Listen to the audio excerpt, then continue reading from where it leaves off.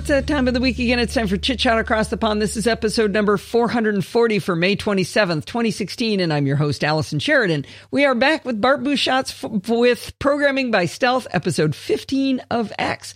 Looks like we're going to do a little bit more JavaScript this week, huh? We are. Are you sure this is the right show number? Oh, don't mock me for last week.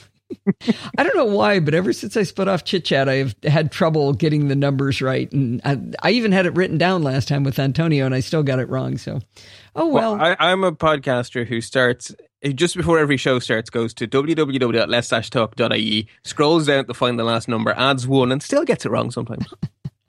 Well, I do have a text expander script for NosillaCast, but I don't have one for Chit Chat, which I probably should. Yeah. All right. What are we going to do today? Assuming I don't fall asleep because someone made me get up very early today. I'm sorry.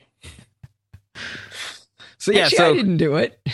No, you arranged it and then continued to sleep. It's even more evil. So Alison decided that I would be a great guest on something called the Phileas Club. So she arranged for me to be on. Oh, yeah, and the guy doing it is in Japan. So that meant Bart had to podcast at 7 a.m. And Bart doesn't believe there's a 7 a.m. My iPhone was still in night mode when I woke up. Wrong. Anyway. So it's now 9 p.m. and I've been up since 6:30 a.m. So this is not my normal sleep cycle at all. Anyway. If you start snoring, I'll just I'll take over the class and read along. Okay, so where we are in our little story, so we're still in our sandbox for another day. And we're going to learn another Lego brick in the world to becoming a programmer. And this is another one of those bricks that is ubiquitous across programming languages because it's so fundamental. It's the ability to bundle up, to package up a little bit of code and give it a name so you can reuse it over and over and over again. So instead of reinventing the wheel and copy, paste, you simply re-invoke some named code you've written earlier. Ooh. So it's our first piece of code reuse. And code reuse will happen at bigger and bigger scales as we learn more. But this is the first level of it, and it's something called a function. So you define a function by basically bundling together a bunch of statements, which together do something useful, and then you will give that function a name that hopefully is descriptive enough that you will know what you're doing when you read your own code. That's a good idea not to call your functions A, B, C, and D. Okay, you get to name them then. You get to name them. Functions also take inputs optionally and give outputs optionally. So you could have a function that takes no inputs and no outputs, but just does something like maybe for some reason you might say print 10 as the name of a function, which will print hello world 10 times. That doesn't need any input. It doesn't produce any output. It just does something. Or you can have a function that takes 10 inputs, gives you nothing back. Or maybe one that takes no inputs and gives you something back, or one that takes 5 inputs and gives you something back. So all of these permutations are possible. So there may or may not be input, and there may or may not be output, but it'll do something. Okay. We call, just because we're computer scientists, we call the inputs, we call them arguments. Okay. That's our first piece of terminology for the day. So functions take arguments, and those arguments are little pieces of data that you hand to the function, which it will use while it's doing its thing. So if you write a function to square two numbers, it will need 2 arguments, the first number and the second number. Because otherwise it can't square 2 things. Right? So that's what arguments are for. Now, the other thing to say is these function jobbies, we've seen them already. We've already used them. pbs.say is a function that I wrote to make our playground function. And that is a function that takes one argument, which is the text to print out, and returns no result. Another function I've written that we have been using is pbs.inputs. Wait a minute. What do you mean it returns no output? When you do PBS-A, it types it to the screen. Right. Isn't that the output? No. Okay, so when I say returns output, I mean that it would go on the other end of an equals and that you have some sort of value that you can stick into a variable. Okay. So if you square 2 numbers, what you will get back, or if you multiply 2 numbers together, you will say if var x equals my square function number 1 comma number 2, and then the output will be shoved into the variable on the other side of the equals. Right? You'll do something with a return value. Okay, so just spitting out what you put in isn't doing that. Right, because there's nothing going into a variable afterwards. There is no value that comes out that you can do something with. Okay. Yeah, no, that's actually an important subtlety. Thank you for raising that. So when we see it on a line of our code, there's no equal sign at all. That's sort of how you can tell that it's returning nothing. So we don't say something equals pbs.say. We just pbs.say on its own. Okay. So that's an example that takes one argument, which is what we'd like to print out, and it returns no value. Another function we've come across is pbs.inputs with a pluralized form, which we learned last time takes no arguments. There's nothing, we don't tell it anything because what it's going to do is give us an array of all the inputs that have data in them. So we don't have to tell it anything, so it takes no arguments, but it does have a return. It returns an array. So we would have said var the inputs equals pbs.inputs. So there's an equal sign there, so there's something coming back out of pbs.inputs. Okay. Think I'm with you. Okay. And then we also have functions which do both. An example of that is pbs.input without the s, because it expects you to tell it whether you want input 1, 2, or 3, as we learned about many moons ago before you went turtle diving. And it also gives an output because we would have said var x equals pbs.input 1. So 1 was the argument saying I want the first input, and then it was popped into a variable because there's an equal sign there. Right. Okay. So there's a function that takes an argument and returns a value. So we've been playing with these already. And not only have we been playing with functions that I wrote, we've also been using built-in functions that come with JavaScript. Parseint, that's a function. Parse double. Actually, it's called parse float. I must fix that typo. There's no such thing as a double in JavaScript. I'll have to fix that. Isnan, string, boolean. They're all functions we've used so far. And there probably are more. I just didn't remember them. So we have been doing this. I get the idea, I said. Okay.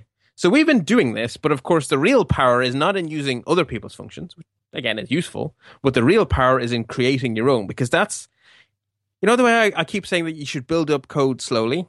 Well, a unit for this kind of building up stuff slowly is to take some of the problem you want to solve and create a function that solves that piece, and then test that function, give it some inputs, check the outputs, and make sure that that function is doing what its name says it should.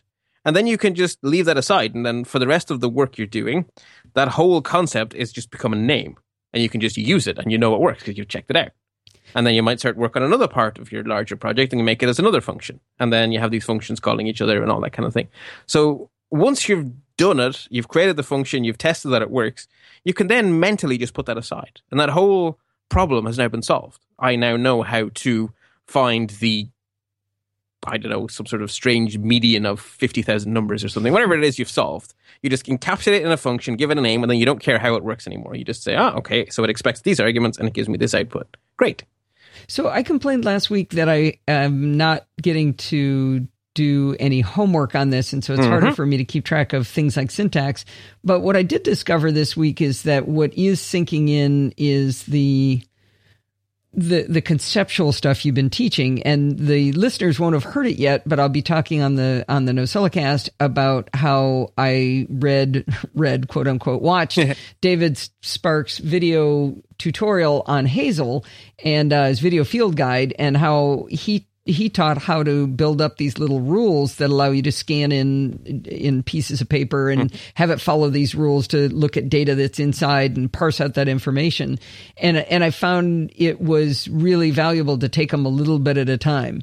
You know, run this piece that says, can I find a date? Can I find a date in this format? Am I grabbing the right date that's in this document? And building those up a little piece at a time, running a test, a little piece at a time, running a test. And it was something very familiar to the stuff that you've been teaching us.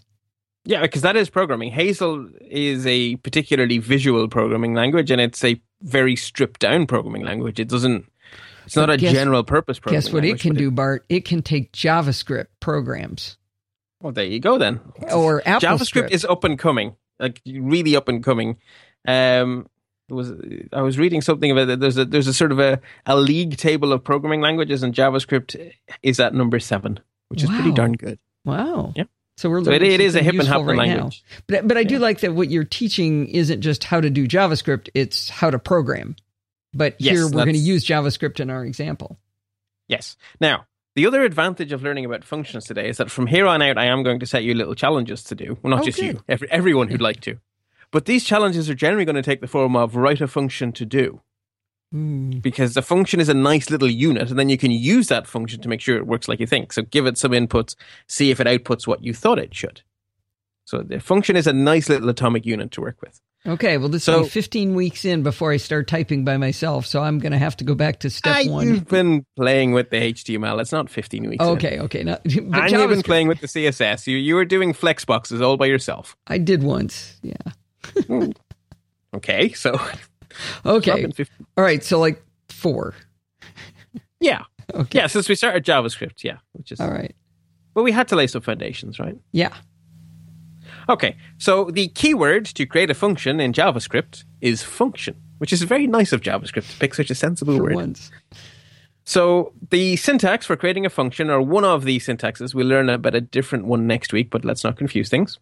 So we say function space, and then we make up a name, and the rules for the name are exactly the same as the rules for names we learned in installment 12 for variables. So basically stick to your alphanumerics basically in your grand. Okay. Then we open a roundy bracket, and in there we optionally name the arguments we're expecting so that we can reference them inside the code. So we're basically going to say we're creating a function to multiply two numbers together. You might say function space mul, short for multiply, open round bracket, n1, comma n2. So number 1 will be number 1 and number 2. And then inside your code, you'd say n1 plus n2 or something like that. So it's the name you're going to use inside the function. Could we say function name paren divide hypotenuse or opposite comma hypotenuse? Sure, if you want to name them like that, absolutely. Yeah, it's up to you. So these names are only going to exist within the function, and they're there for you to have a nice, sane way of realizing. So the first argument is going to be what, and the second argument is going to be what? Name them. Okay. And then you're not left scratching your head. Okay. So the next thing that happens after your argument list, which may be empty, so you could have, for the creation of something like PBS at inputs, there's nothing in the argument list because it takes no argument. So it's just, close that straight off. Then you open a curly bracket. Then you put in as many statements as you like, and then you close a curly bracket. Now, the variable names you create in that argument list come into being at the start of that curly bracket and vanish out of existence when that curly bracket closes again. Oh, that's interesting. Interesting and vitally important. It means that you don't have to worry about colliding with names of things. Oh, that's kind of scary, though. So no, if it wasn't, it would be scary. Opposite and hypotenuse someplace else, and they wouldn't know anything about what they were before. Right. They would be a different opposite and hypotenuse. Huh. Okay. That's really important, and we're going to look at that in much more detail later on. It's a very, very important concept. It's called scope. So those variables come into being and then leave the scene. So they have a limited scope. Very important. Another very important keyword is the keyword return, which is our mechanism for throwing a value back as an answer. So we would say return 4 or return x, where x would be a variable we'd used. Okay. As soon as you meet a return, as soon as the execution of the code meets a return, it returns there and then, and if there was another 1,000 lines of code inside the function, they will be skipped. Okay. Which sounds like a bad thing, but it actually means that error checking and stuff becomes way easier, because instead of saying if this, else, if this, else, if this, you can just say if this, return. If this, return. If this, return. And so your error checking code becomes much nicer because of the fact that return just short circuits the rest of the function and just leaves. Okay, sir. You found an answer. That's great. I won't bother with any of the rest of this code.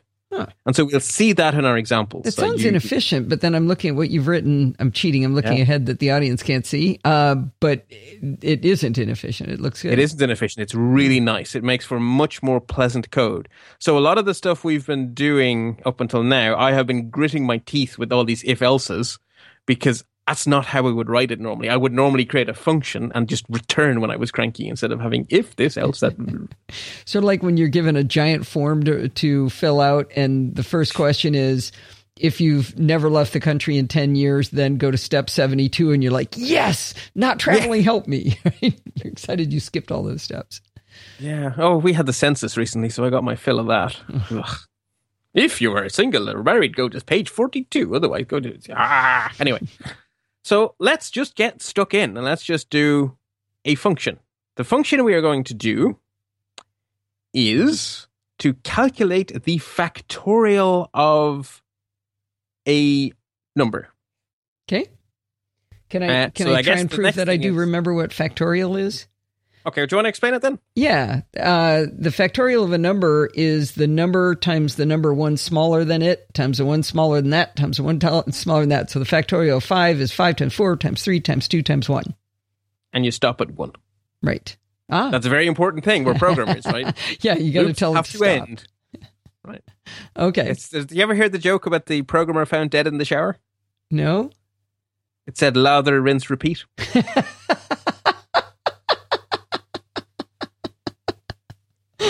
Oh, that's fabulous. I'm going to use that today. Good. And there, you'll never do an infinite loop again because you'll think of the programmer in the shower. Lather, rinse, repeat. That poor woman dying in there doing that. That's great. Okay. Okay. So let's look at our... Actually, before we do anything else, let's copy and paste that code in and run it just to satisfy ourselves that it works. I think that works better. Okay. So we copy and paste all that code, but don't worry, it's just, for now, it's just garbage, but we'll explain it all in a moment. So, as per usual, if we run it with no inputs, it will tell us enter at least one input to calculate one or more factorials. So let's put in, don't put in a big number, because the factorial gets awfully big. Yeah, 5 is good. Okay. So it says the factorial of 5 is 120, which is 5 times 4 times 3 times 2 times 1. Right. So how does that work? Well, let's have a look at the code. So the first thing we're going to do is we're going to define the factorial function. And then later in the code, we're going to use that function to calculate the factorials of the inputs. So function, factorial, open bracket, n, close bracket. So we are saying we are creating a function. Yeah, roundy brackets or parentheses, whatever. Roundy brackets. I think of brackets as the square ones. Oh, okay. I think of them as square brackets. Oh, okay. But for me, the default shape of brackets is round. Okay. And then there's curly ones and square ones. Okay. Yeah, okay. So roundy ones. Okay. Roundy ones. So we are saying there will be one argument, and we are going to call it n. So between the curly bracket that comes next and the end of the function, n will exist, and n will be whatever is handed to that function as the first argument. Okay. So the first thing we're going to do is convert n to an integer, because factorial is an integer thing. So we say n equals parse int n. So we are using a function there. We're using a built-in standard Java function, in fact, to convert n to a number, just to be absolutely sure. Because if someone says the factorial of boogers, well, let's convert it to a number, which will give us nan. So the next line is validate n to make sure we're not being asked to do something stupid. And parse int again, if you put in a extra decimal like 5.1, it just chops off the decimal places. Yes. It doesn't round, it just chops it off. Just goes chop. Okay. Yeah. Oh, as far as here, this makes sense. From here on in, this makes no sense. It just ceases. Yeah. Okay.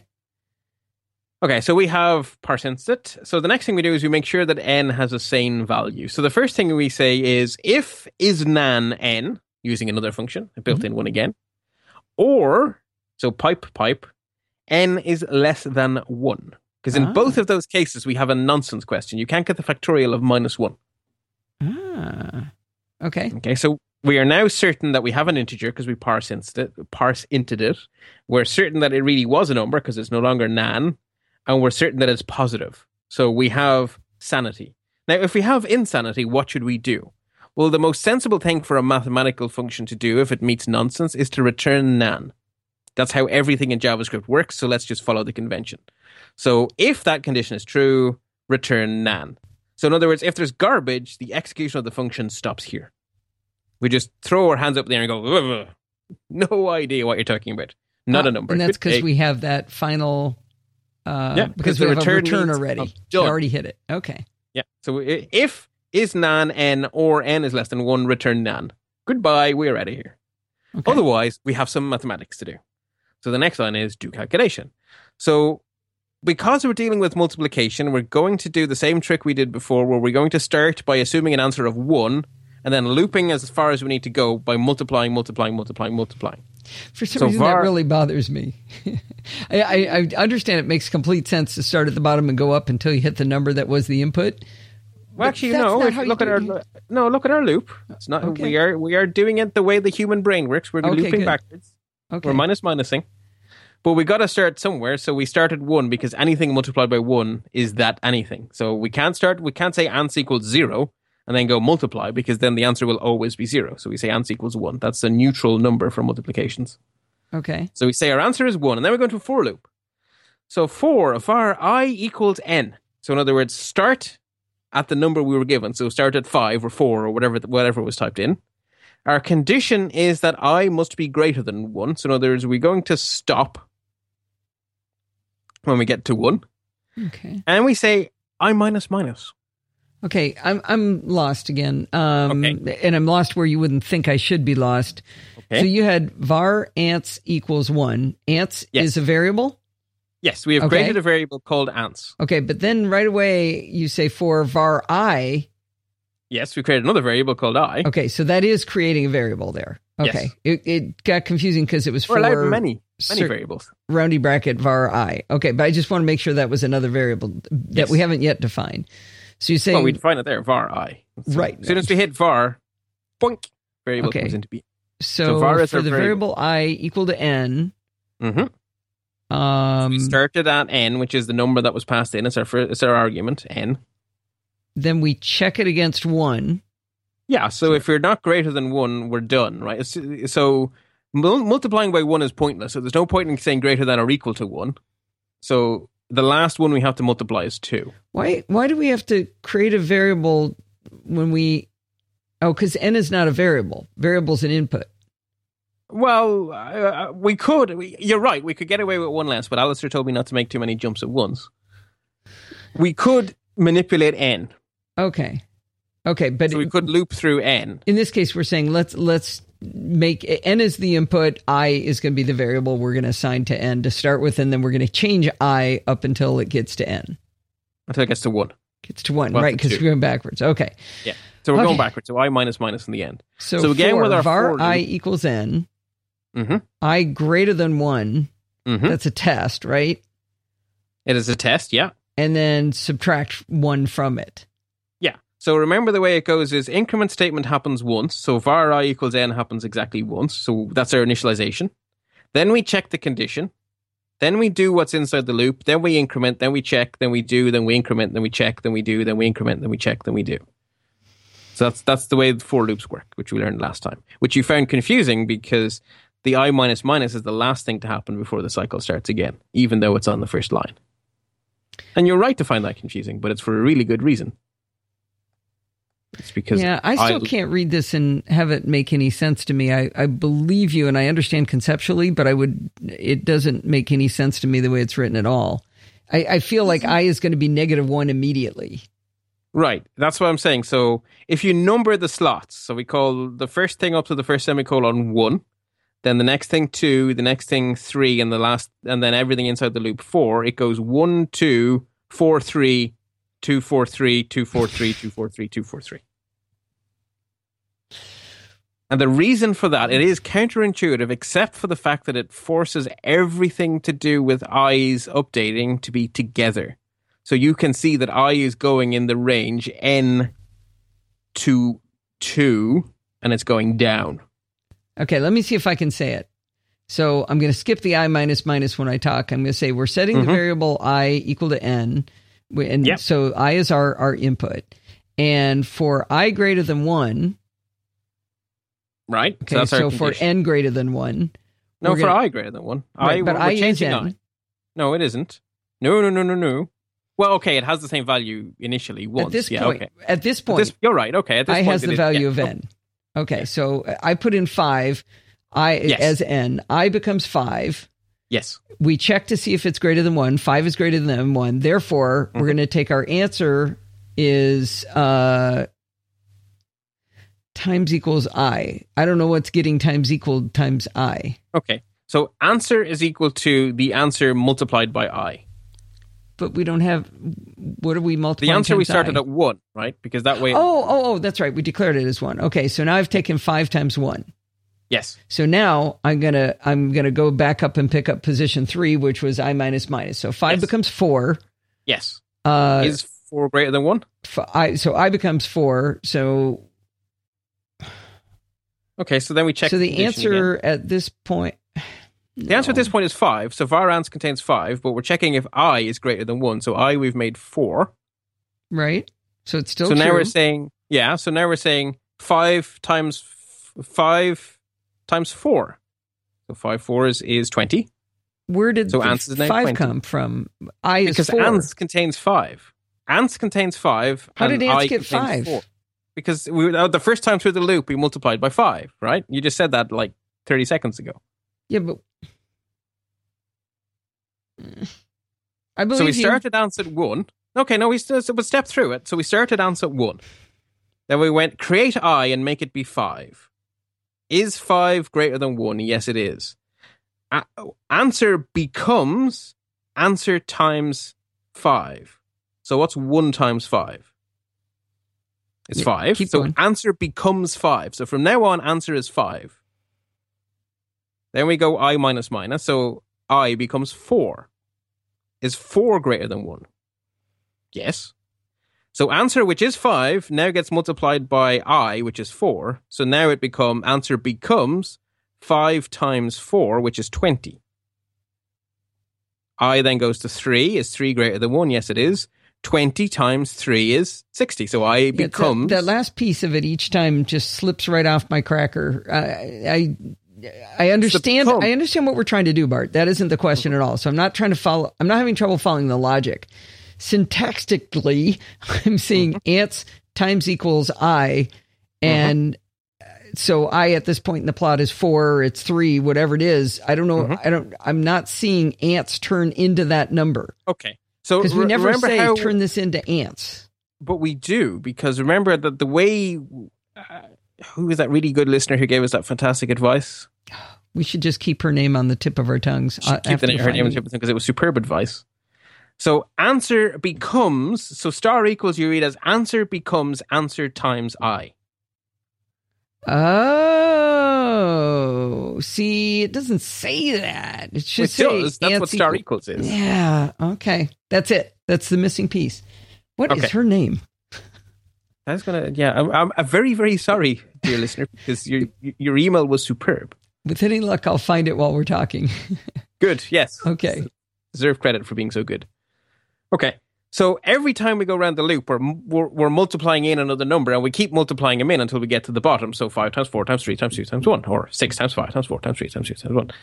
And then at the end of it, answer contains, or her name's Jill. Contains, Jill, thank Jill you. Romansky. Thank you, Jill. So at the end, the last thing we do here is say return ants. I follow that line. Yes. So now we can say, so now we can call this function on every single input. So we did our test earlier by putting in one number, 5, but put into input 2, 7, and put into input 3, 8. They'll get big numbers. And now hit run, and you'll see it does it for all 3 numbers. Yes? I'm pushing it. I'm waiting. 126 and 40,320. Yeah. Big numbers. This is why you shouldn't put in like 64 into the factorial function. It's very exponential. Right. Okay. So what we are doing is we are calling the function we've just created once for every input. So there's a loop involved because we're doing it multiple times. Yes? I believe you because that's what the answer did, not because I can read the code. But the only way to do the same thing many times is to loop it, right? So there's going to, if you see something being repeated, there's a loop somewhere. That's what they're for. So the first thing we do is we get our raw inputs using the function I created as part of the sandbox called pbs.inputs. So we say var raw inputs equals pbs.inputs. So that will have gone to the HTML document, found those 3 text areas, saw what values was in them, assembled those values into an array and returned that array and popped it into raw inputs. So we know raw inputs is an array. What we have no idea of whether it's 0, 1, 2, or 3 long. How do you know it's an array? Because I wrote the function that way. I guarantee you in the documentation that PBS.inputs will always return an array. Okay. That is okay. just it's not something I can see by the code. It's because it is not. It's a truth. Okay. It's a truth. And this is why documentation is so important. Because the only way you know what parseInt does is because the documentation tells you it will return a number, either nan or an integer. Okay.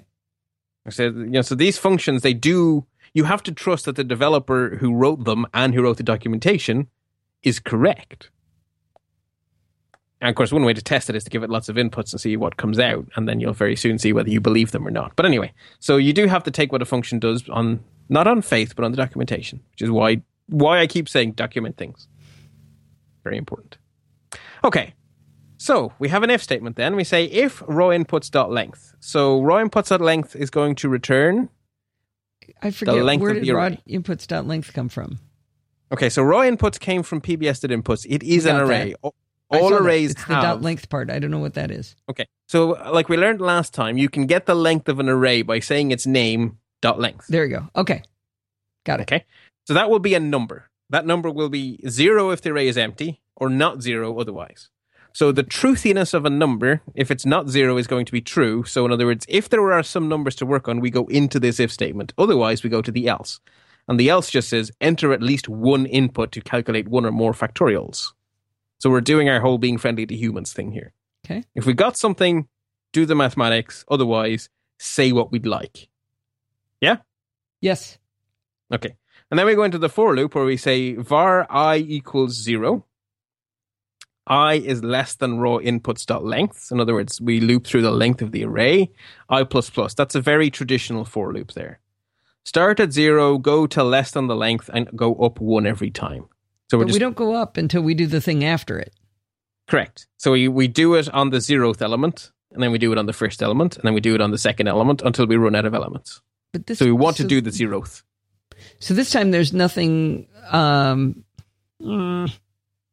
Okay. Before we had the for piece on one line, and then when we had the squiggly brackets, and we had the function that you were going to apply against it, that ans times equals 1. So answer becomes answer times 1. Okay, but we do have something in here. We have a PBS.say. Yeah, so it seems it would say and say and say and say. Right, but I is getting ++, so I will only as long as there are things in the input, right? But this says for I equal to 0, yes. Then I less than raw inputs.length, so 0 is less than 1, then say the factorial is, and there is no factorial if var I equals 0. Ah, but there is. Oh, because 0 is the first position. Ah, yes. Dang it. Thought I'd figured something out. Okay. It's that level of indirection, right? We're putting the I into the square brackets to say, give me the input at 0. Yeah. Yeah, I forgot 0 is the first position. 0 is the first position because computer scientists are odd. Okay. Actually, no, I'm glad I was confused because then I figured out why myself. Okay. Exactly. This is how it should be. So all right.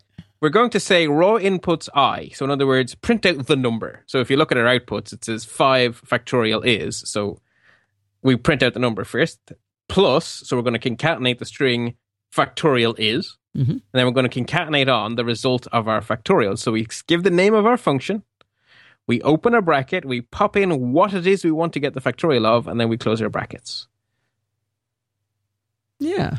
So you're reusing factorial, which is a function we define in the top half, and using it in this calculation. Yeah, okay. And we're using it 1, 2, 3 times, depending on how many numbers people put in. I understand all of this, and if you sat me alone in a room with a sheet of paper and said, write that out, I'd never come out if that was a requirement. I don't think you'd never come out. I think you'd start with the documentation for a function, and you'd say, okay, I need to create a function. So function, name, open bracket, arguments. Run it. Okay, great. Yeah, it's remembering there's squirrely brackets and commas and semicolons. My show notes show you, they always show you the form, right? My show notes always show you the form. So what you would do is you would go, okay, so now I need a for loop. What did a for loop look like again? Scroll. Okay. Okay, so it's okay to cheat and look back at the examples. That's not cheating. Okay. Because I thought it might be. I thought I'm supposed to be able to do this off the top of my head. Okay. Okay. I feel better about myself. At university level, there were almost no such thing as open book exams. There was one exception: programming. Okay. They wanted us to learn the concepts. They didn't want us to learn off APIs and stuff. They wanted us to be able to find out what the Java function is for converting a number to an integer. They didn't want us to just know. So it's okay to look at documentation. It's okay to look at the specs. That is fine. I feel better. Good. Okay, now we need to have more of a serious conversation about this thing scope I mentioned, because variable names are vitally important. And we need to revisit our very good friend var, which I told you was important, and now it's going to become really clear why that is. Okay, so a scope is just a namespace for variables, right? It's just a scope contains all the possible names for variables, and that's just what it is. It's a namespace, right? Okay. There is a global scope, and everything we did before today was in the global scope. So when we declared a variable, in fact, here in our example above, var raw inputs equals pbs.inputs, that is not inside a function. That is just sitting there on its own. That is global. Makes sense. Okay. And up until now, everything has been global. But if you use the var keyword inside a function, like we do, say, on line 13, that var statement is inside the function factorial. So that's the variable, not global. It's not global. It is scoped to that function. So in other words, ans comes into being at line 13, and it ceases to be at the end of that function on line 20. Which is good. Yeah. Very good. But easy to get confused if you didn't think about that. Right. But this is why tabbing in is so important. Right? Because ans is created one tabbed in, and it exists until we stop being one tabbed in. Mm-hmm. Okay. And scope is vital, because if there wasn't scope, you would be forever, right? Then you would have to care about every function's internal structure. Because if you use the same variable that I used in pbs.input or something, then your variable would muck with my variable, and it would be chaos. I was just having trouble imagining myself keeping track of my variables, but I didn't even think about keeping track of somebody else's. Right. And you want a function to be a black box. All you need to know about a function is what should come in and what should come out, and everything else should be completely irrelevant to you as a programmer. And that's only possible because the scope is limited to the function. Right? So the function is a little universe of its own. Now, the function can reach out to global variables, but anything created inside it stays inside it. Oh, okay. Okay. But if it's var open roundy bracket something, that is, the scope is inside that function.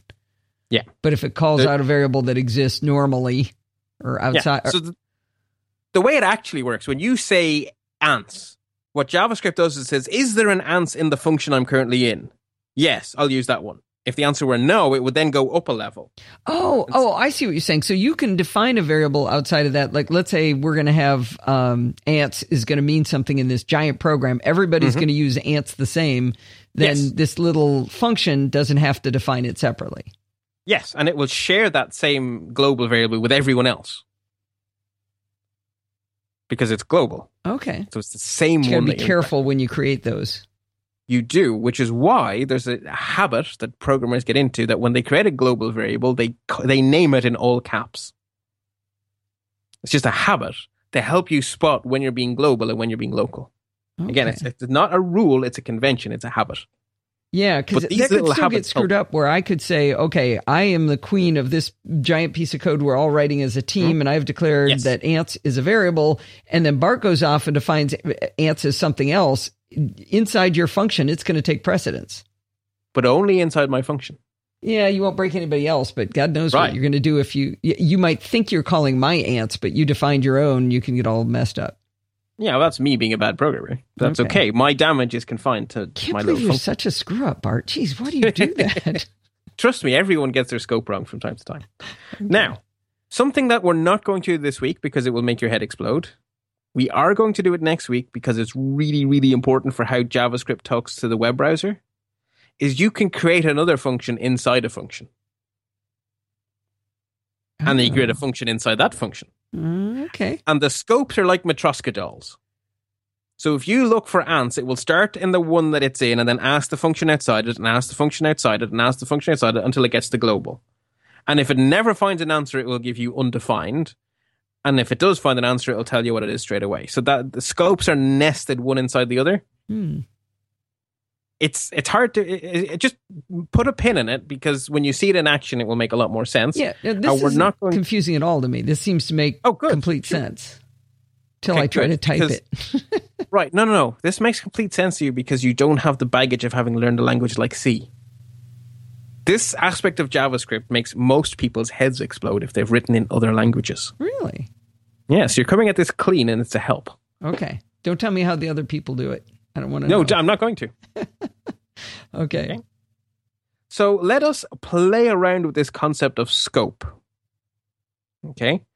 So I am going to declare a function called dummy function.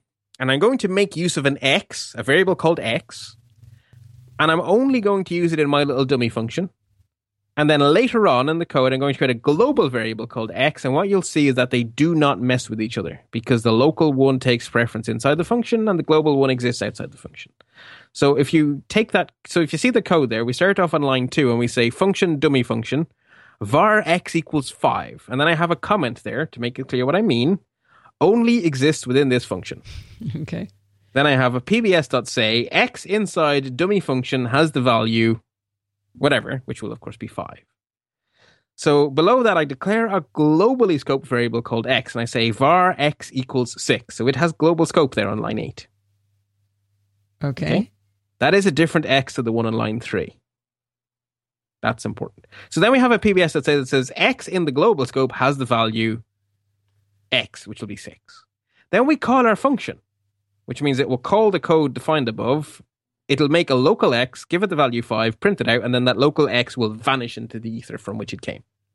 And then later we say x star equals 2. In other words, we're going to double the global x. And then we have a PBS that say x in the global scope has doubled 2.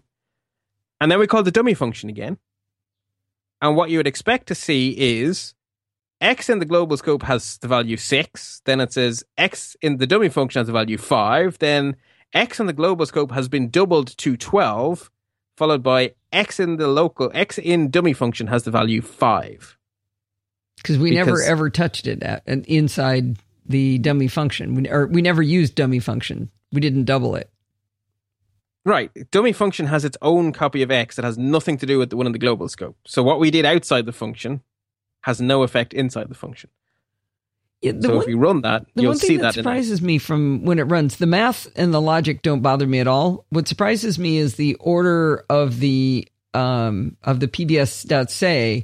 So you've got the dummy function at the very top, and you say pbs say x inside dummy function has a value of x, and that is not the first thing that got typed. It's the one outside of the function that got typed first.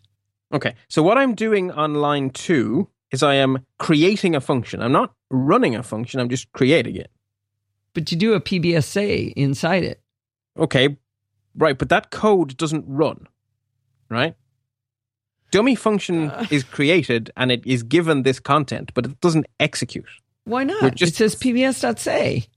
Okay, but it will execute the moment you call dummy function. So that code will execute when you get to line 12. That actually says do dummy I'm sorry. function. Part of the function is to say something, and you haven't said function be go. Exactly. So between lines 2 and 5, we're creating the function, but not running it. We're just saying what it is. And then on line 12, we say go. And then on line 19, we say go again. Okay. And the way you make a function go is to just simply say its name? Give it its name and give it the arguments it needs. So you create a function by saying function and then its name, and you use it by just saying its name. Okay. So the magic word function is to say create one, and then when you just use it, you just say its name. Just invoke. It's called invoking. In the global scope, you don't have to tell it. You are telling it to go. Like your PBS, let's say you're not in the process of creating a function. Right. So on line 12, we say, do whatever it is that is dummy function, which is lines 3 and 4. And then on line 19, we say, do it again. So lines 3 and 4 run again. Because we're reusing code. We've packaged up this code and given it a name, and now we can just make it go at will. You know what bothers me is that the function has a global scope. I mean, it exists elsewhere. It exists everywhere.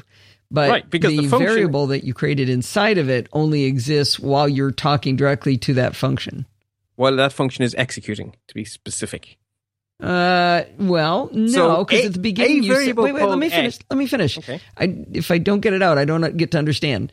You said at the beginning on lines 2 through 4, we say function dummy function. We have PBSA. You said we're not executing the function. Right. We're not. We're just saying that these lines of code are what you do, but they don't run. We're just telling it what it will do when it is run. Okay. It's sounded like the opposite of what you just said to me. Okay, but when we get to line 12, then we're saying do it. So when we get to line 12, a variable called x is created in that instance. That variable gets printed, and then that variable gets destroyed. Then on line 19, a whole new x gets created. It exists for one line, gets printed out, and then it too vanishes. And if we were to call dummy function again, a whole new x would be created. So these variables exist when the function runs, and they cease to exist when the function exits. Okay. They're very ephemeral. Right. So they're not executing when the function is created, only when you say it. Yes, when you invoke is the technical term. So it is a bit like, evil spirits or whatever. We're defining what our magic spell is, and then when we say dummy function, we're saying Expelliarmus or whatever.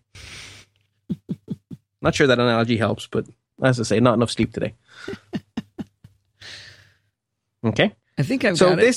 Okay, so a fresh 5 comes into being at lines 12 and 19, which is why what we do outside with our other x has no bearing on it. Just we start from scratch. A whole new x gets created. It does its thing, and then it goes away. A whole new x gets created. It does its thing, and then it runs away. So sometimes you may want to reach the global space, the global scope from inside a function. So let's have an example of that in action. So I am declaring here on line 1, it says declare a globally scoped accumulator. var accumulator in all caps equals 1. Okay. Then we're going to declare a function which doubles the accumulator each time the function is called. So function means we are defining what it will do. We're not running it. We're going to say what it is it will do. Okay. Function double accumulator seems like a good name for a function that doubles the accumulator. It doesn't need any arguments because it's going to work on this global variable that exists anyway. So we no arguments. PBS.say, doubling the value in the global accumulator. And then we say accumulator becomes equal to accumulator times 2. Right. Thank you, Jill. Okay. So now we actually have our real code that's doing something below that. We say PBS.say, the value of the globally scoped accumulator is now, and then we concatenate on the accumulator. So what would it be at that point in time? When we get to line 11? It's still 1. It hasn't been doubled yet because we didn't run the function. We just created the function. Perfect. Okay. On line 12, we create a little for loop that just runs 5 times, right? var I equals 0, I is less than 5, I plus plus. And we never use I again, right? I's only function is to make sure this happens 5 times and not infinity times, because infinity would be too many. Right. So we say double accumulator. So we invoke our function. And then we say PBS.say the value of the globally scoped accumulator is now concatenated on the accumulator. So what you should see is 1 getting doubled 5 times. So 2, 4, 6, 8. No, that's not how you double. 2, 4, 8, 16, 32. That makes much more sense. Okay, hang on. Hold.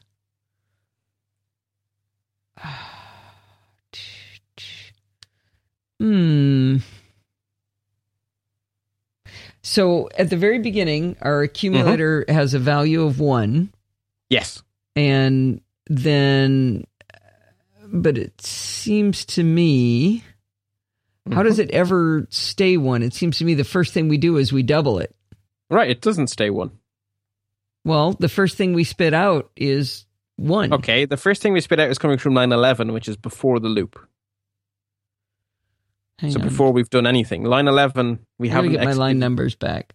So line number 11 says, PBS.say, the value of this globally scoped accumulator is now, and and we run the doubling away. No, well, no, because so line 2 creates the accumulator. Lines 4 to 8 create the function but do not run it. And then the Right. next line is the say. So nothing has run yet when we get to the say, which is why it's still 1, right? Oh, you know what the problem is, Bart? Is again the width of your website. I saw the value of the globally scoped accumulator is now, and then immediately you start running the doubling. You have the for loop, but I can't see the rest of the function or the PBS.say, which says say whatever's in accumulator. Can I give you a little hint? What I've been doing while all of this describing is I've been putting it into the playground, running it. Yeah. There I can see it. Okay. Yeah, it makes a lot more sense when you can see the whole sentence. Okay. All right. Okay. So, and if you run it, you'll see the six print statements. So the first thing it says is the value of the globally scoped accumulator is now 1, which is coming from line 11. Then we call our double function. So it says doubling the value of the global accumulator. And then we have our print statement that simply says the value is now 2. And then we do that again 4 more times. So it goes 2, 4, 8, 16, 32. Great. Okay. That was pretty easy. Okay. But you'll see that we... Yeah, so we interacted with a globally scoped variable inside a function. Yeah. And I sense. followed the convention I told you about of naming it in all caps. So that when I'm looking at my function, I can see that I didn't forget to declare accumulator. I really do mean global accumulator. So you're saying whenever you do a globally scoped variable, you make it all caps? Yeah. So that I myself don't do silly things. And that's not a BART function? No. That's a everybody or BART convention? That's an everybody convention that isn't... Okay, it's not everybody, but it's a convention that spans multiple languages. C programmers would be used to the same way of doing things. Okay. It's a habit that exists in many, many places. Not every language, but many, many languages. Okay. Some languages force variables to be all caps all the time, so they obviously don't get to play along here. And the reason you do that, right? Because if I didn't have that in all caps, how could I tell 6 months from now whether I forgot to type var by mistake or whether I really did mean a global variable? If it was not in all caps, I would be second guessing myself. Okay. Is that a typo? Because a very it's common... neat that through some little convention you can help yourself that way. I get it.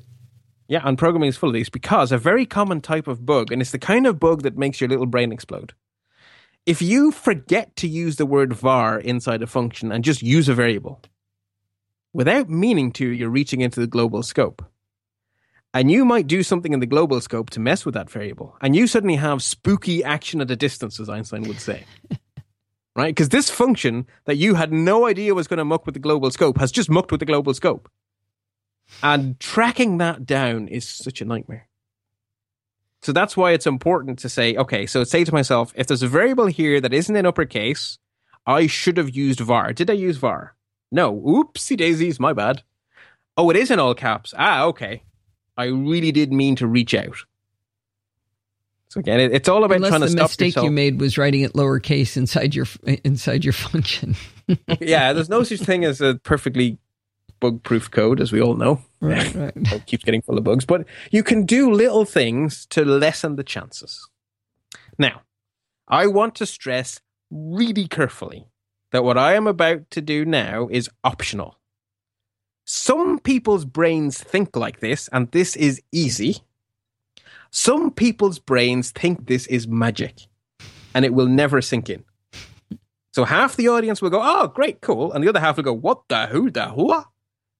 Now, is it a leading indicator that the level at which I often get lost leads you to believe that I'm going to have trouble with this? No. Or is it just whether you're wired right or left? Yeah, it really is how the brain is wired. What type of abstraction does your brain like? And what type of abstraction does your brain like tilt at? Like the old slot machines. There you go. Okay. So it is, and it is not a value judgment, right? It is some people think recursively and some people think iteratively. And this will either click or clunk, right? And if it clunks, do not panic. It is normal. You are with probably 70% of the population. But if it clicks, this is such a cool way of writing really nice code. And in certain situations, this is easier than the other way. But it is not required. You can go through a full career as a programmer and never use recursion. Or like me, you can love it and use it all the time. Both are perfectly valid. My brain works recursively. So I said to you that every time you call a function, a new copy of the variable is created. Yes, I was very careful to say that when we were making our little x inside dummy function. I said, the first time we call the function, a new x is created. It exists for a few lines and then it vanishes. And then the next time we call dummy function, a new x is created. Yes? Yeah. So what if I call dummy function from inside dummy function? I get 2 x's. Huh? So if I say, okay, well, what? Okay, so I create a function called dummy function, and inside dummy function, I invoke dummy function. That's why it's called recursion, right? We're into Escher here. Yeah, I'd really like you to tell me because I don't understand the question yet. Okay, well, look at the next example down. On line 1, we create a function called factorial. And on line 15, which is still inside factorial, we invoke factorial. We are calling ourselves inside ourselves. Okay, so what happens? This is self-referential. What happens is, every time you go down the rabbit hole by 1, a whole new copy of the scope gets created, so they're independent of each other. You now have a clone of this function running at the same time, and another clone, and another clone, and another clone as deep down the rabbit hole as you go. Because each one creates its own copy, which means that the factorial can be described in 2 sentences. The factorial of 1 is 1. The factorial of n, where n is an integer greater than 1, is n times the factorial of n minus 1. That is the mathematical definition of factorial, and it takes 2 lines. Yes? Yeah, That is, I'm just saying, like, that is... No, I know that to be true. I know that to be true. I understand how factorials work, but... So the code below does it that way, which is why I have comments on lines 9 and 14. I can't find a second time you define the function, though. I don't define it a second time. I define it once, and inside that definition, I invoke myself. Line 15, factorial. I don't recreate factorial, I call factorial. Mm-hmm. So I am inside factorial. There is a second factorial is being created. We didn't walk through this, so I don't know where so let's walk through it, right? Function. Sorry, that factorial. Was me banging my head on my microphone because I keep starting questions and then you start talking. And sorry. Maybe it's a Skype lag thing, but if I don't get my question out, I don't understand. So now I don't remember what my question is because I stopped to yell at you. So it's happened again. I don't know where we are. I thought you were yelling at me to explain, so I was explaining. Okay, but I hadn't asked my question yet. Okay, so what I think I was saying, again, is, so you define the function. Yes. But we didn't walk through defining the function, so I don't understand how we can call it if we haven't defined it yet. So now if we should walk through the function. We should walk through the function. So remember those 2 rules, that little 2-sentence definition of what it means to be a factorial. Because it is self-referential, right? In rule 2, we say that the factorial of n is n times the factorial of n minus 1. So you see the way factorial depends on factorial? It's like GNU is not Unix. What does GNU stand for? GNU stands for GNU is not Unix. So the G stands for GNU again. You see the way we have this reference. I think your explanation is... Can we walk through the code? We can, yeah. So, okay, so we start off, we call our function factorial, and we say we'll have one argument, and that argument shall be called n. Okay. We create a variable called int n, and we have it be assigned the value of parsinting n. So in other words, we're forcing our variable to be an integer. Okay. Yeah. Did you use a capital letter in int n because of global scope, or just because that would be camel case except nothing's coming after it? It's a very stumpy camel. Okay. All right. Then we just deal with nonsense, just because it's really good practice to deal with nonsense. So we say, if is nan integer n, or integer n is less than 1, So they're the two possible Yeah. types of garbage. Good. Return nan. Got it. So we have an escape valve for you told me complete garbage. That's Right. an important escape hatch to have. Right? Then we implement rule 1. So rule 1 says that the factorial of 1 is 1. So we say if int n double equals 1, return 1. So that's another escape hatch that says So if we're 1, just return 1. So don't even bother trying to run the factorial. Yes. So Okay. that actually is really important because that provides a way out before we get to infinity. Now, the implement rule 2, line 15, this is where the heads explode or not. So we say return int n times the factorial of int n minus 1. That is rule 2 in JavaScript. Int n. But what is int Factorial n? is the function we parse define. is the parse int of n. Mm-hmm. So if n was 5.3, then int n is 5. We're saying Times. return 5 times the factorial of 5 minus 1. So 5 times 4 factorial. Makes sense. Okay. It does make sense, but we're calling the function we're creating inside the function. Yeah. Hoisted by your own petard. Right. Okay, that is recursion. When you call yourself from inside yourself, that is recursion. That is the Okay. dictionary definition of recursion. Some people's head explodes, and some people's don't. So let's walk through this let's do it with 3, so our heads don't explode too much. Right?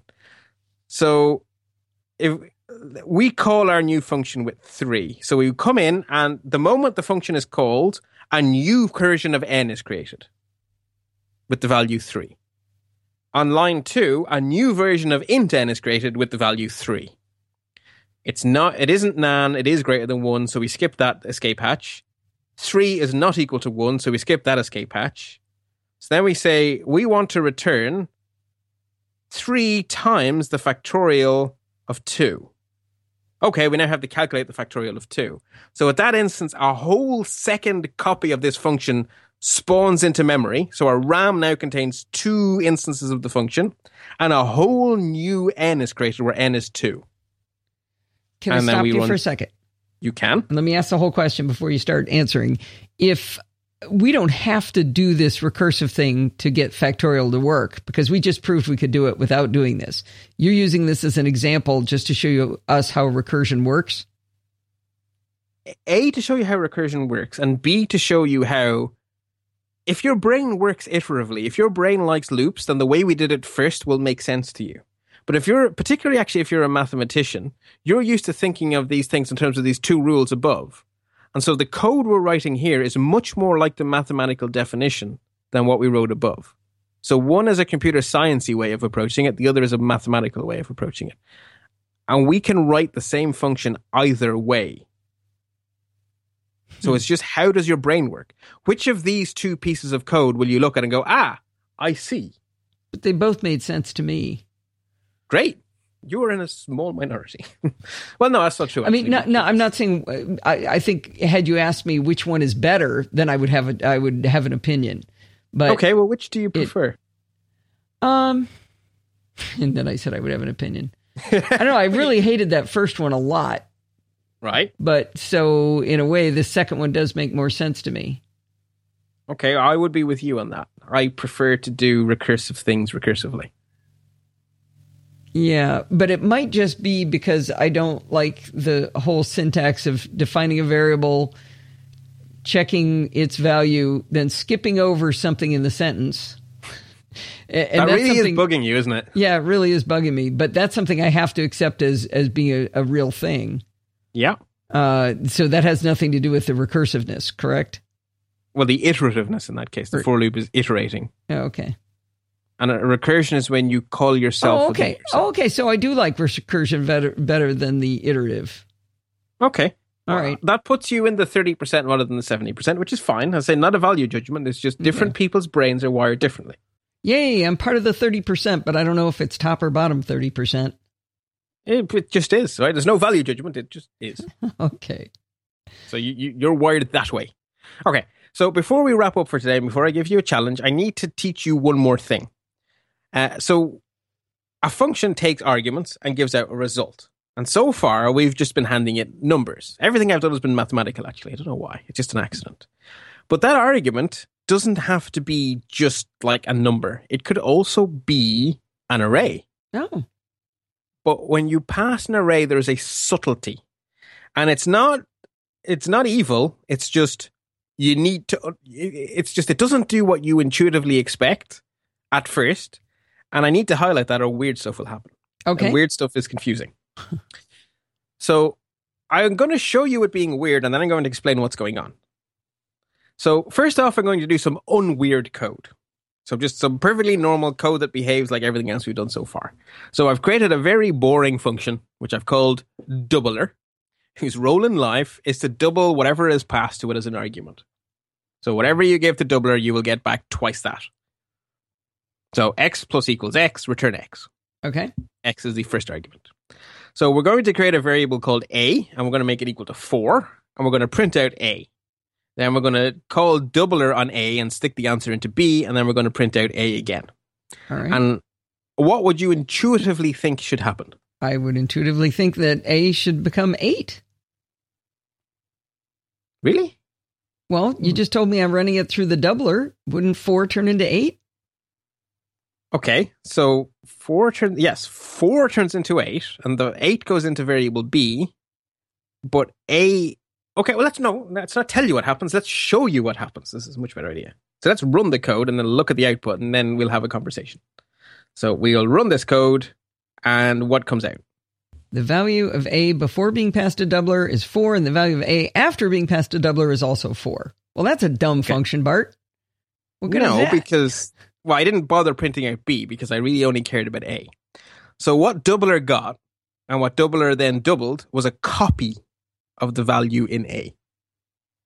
Which is good, right? No spooky action at a distance. No. Yes? How could a be passed to the doubler and not turn into 2a? Because a copy of a was passed to the doubler. So a contained 4, so 4 was given to the doubler. A copy, photocopy, a Xerox. Okay. So doubler gets handed a Xerox of whatever is in a at the moment. Okay. And then it doubles the Xerox, and then the Xerox vanishes into the ether, never to be seen again. But a is just like you left it. Untouched, undamaged, unaltered. A is whatever it was. Okay? So the point here is what is handed over to doubler is a Xerox. We just... whatever, so A happens to be 4, we handed a 4. If A had been 6, we would have handed it a 6. If A had contained boogers, we would have handed it some boogers. But it's a Xerox, it's a copy. We just, whatever is put in those little roundy brackets, we Xerox it, and then the Xerox is what goes off to the function to be manipulated, tweaked, whatever is done with it. Okay, so that's the takeaway. What goes to a function is a Xerox. Assuming people know that Xerox makes photocopiers. I presume they do. Isn't Xerox like Kodak? It's a verb, right? Yeah. Kleenex. Okay. Is one of those words. Kleenex. Yeah, okay. Yeah, okay. So it's a copy. What's sent over is a copy. So arrays... Oh, well, let's do it and then explain. Do it and then explain. So now let's run our next example, which is not a particularly much more exciting piece of code. It's called array doubler. Do you want to guess what it does? Oh, I'm sure a is still going to be a when I'm done, but I don't know why. But go ahead. Okay, so array doubler expects to be handed as an argument, an array, and it's going to loop through the array and just double everything in the array. And so if we're going to say A equals the array 1, 2, 3, because I just like the array 1, 2, 3. It's not a very interesting array, but there we go. So we're going to say the value of A before we pass it into array doubler is, and then we print out A, and then we call array doubler A, and then we print out the value of A again. And what you're expecting to happen... Well, no, again, I'm not going to put words in your mouth. Let's just run it and see what pops out. Well, I would expect it to be 1, 2, 3 again, because it makes just as little sense as your previous example to me. Mm-hmm. Yeah, but what comes out is 2, 4, 6. So it isn't a photocopy. Ha. It all depends on what you photocopy. So I was very, very, very, very, very, very, very careful in installment 12 to say that a variable contains a literal value or a reference to an array. Sorry, a reference to an object. And arrays are objects. So what I copied for you was the address of the array. So you got a Xerox of the address, not a Xerox of the array. Which means you have to be bloody careful with arrays inside functions. Because you're not working on a copy of the array, you're working on a copy of the address. So if you damage my array that I've entrusted to you, you've damaged my array. And that's the only thing I want to get home. If you pass an array, you're passing a reference to the array, and therefore be careful with it. Okay. That's all. You introduced a lot of new words there. I did. References, objects. Yeah, and this is one of those chicken and egg things, right? So I have been telling you, I have been using the word object and telling you, I'll tell you later. I'll tell you later again. Okay. All right. So you can pass me a variable and I can't wreck it, but if you pass me an array, you're actually, I can wreck it. You can wreck it. And yes, that is the takeaway, right? If I pass you 2 or boogers or false, so literal values, then you're safe. You can't break anything. But if I pass you an array, be careful with it, please. I've entrusted you with my array. Okay, that's it. That's all I wanted. That's all I wanted to say. All right. And we will dive more into that later when we understand objects. But for now, I just need to draw that line because otherwise you may have spooky action at a distance. And spooky action at a distance is not pleasant. Okay. So now you have a challenge for us, huh? Yes. So I would like you to write a function. And it's like I say, nice to give challenges when we know what functions are. I would like you to give a function that you may name anything you like. And what I would like that function to spit out when it's finished running is the average value of every element in an array. So I would like your function to take one argument, which will be an array of numbers, and I want you to give me the average as the output of your function. And when you have this function created, I'd like you to test that it works by giving the average of all the input fields in the PBS playground. Which luckily for us turns out to be 3. Yeah, it's not a big number, but I'd like your function to work with any number of inputs. Okay. We're just going to test it with 3. So, well, we can test it with 1, 2, or 3. That is correct. Yes. Yes, actually, please do that. Yes. Okay. Then you know that you're working very well. Just in case anyone is a little rusty on the old mathematics, the average of a set of numbers is you get that average by adding them all together and then dividing by the number of them there are. So if there's 3 of them, you add the 3 numbers together and divide by 3. If there's 4 of them, you add the 4 numbers together and divide by 4, etc. I'm going to use an I in there somewhere, I'm thinking. Yeah, there's looping involved. Yeah. There's looping involved, there's arrays involved, and there's functions involved. In other words, it's basic. In fact, you're going to use everything we've learned so far. You're going to have if statements in there. You're going to have loops in there. You're going to have functions in there. You're going to have operators in there to do division, addition, at the very least. So this is actually going to cover everything. To do this. And you have 2 weeks to do this. And the first thing we're going to do in the next installment is go through my solution, bearing in mind that if your solution gives the right answer and it looks completely different to mine, it is just as correct. Okay. What matters is the input and the output. I expect an array to go in. I expect an average to come out. Okay.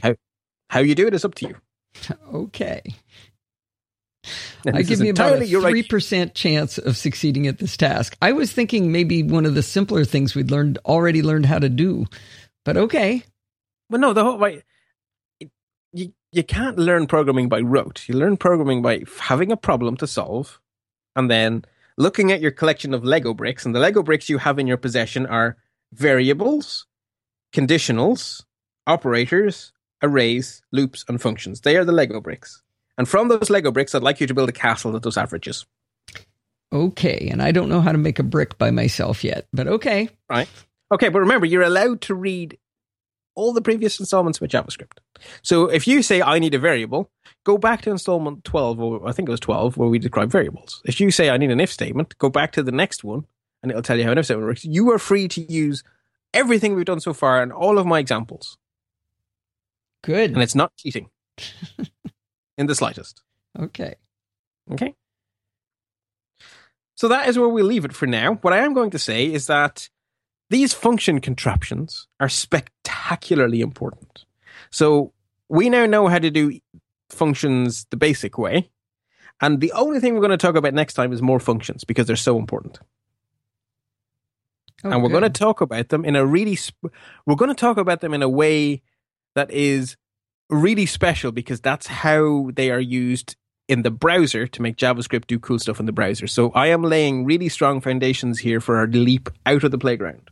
So next week's one is next 2 weeks. The next installment is really, really, really important in the getting out of the playground. It's helping us get a leg over the fence, and it's all about functions. We're going over the wall, guys. Yeah, we really are. And so I have all the show notes written for everything up to the point where we leap out, and we're getting close. All right. Sounds good, Bart. I guess we'll talk to you in a couple of weeks then when I get back from Palm Springs. It must be great to be retired and go on holidays all the time. Anyway. But I'll be sitting at Palm Springs the whole time going, oh, man, I got this program I got to write. That's what laptops are for. You can sit in the sun, sip a pina colada, whatever it is you like. Anyway, until next time, happy computing. I hope you've enjoyed this episode of Chit Chat Across the Pond. This is an unsponsored show, so if you like what you hear, you can help support the show by using the Amazon or App Store affiliate links you'll find over at podfeet.com.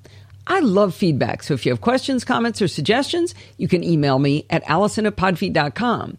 If you want to join in the conversation with other listeners, you can go over to our Google Plus community at podfeet.com/Google Plus or our Facebook group over at podfeet.com/Facebook. Thanks for listening and stay subscribed.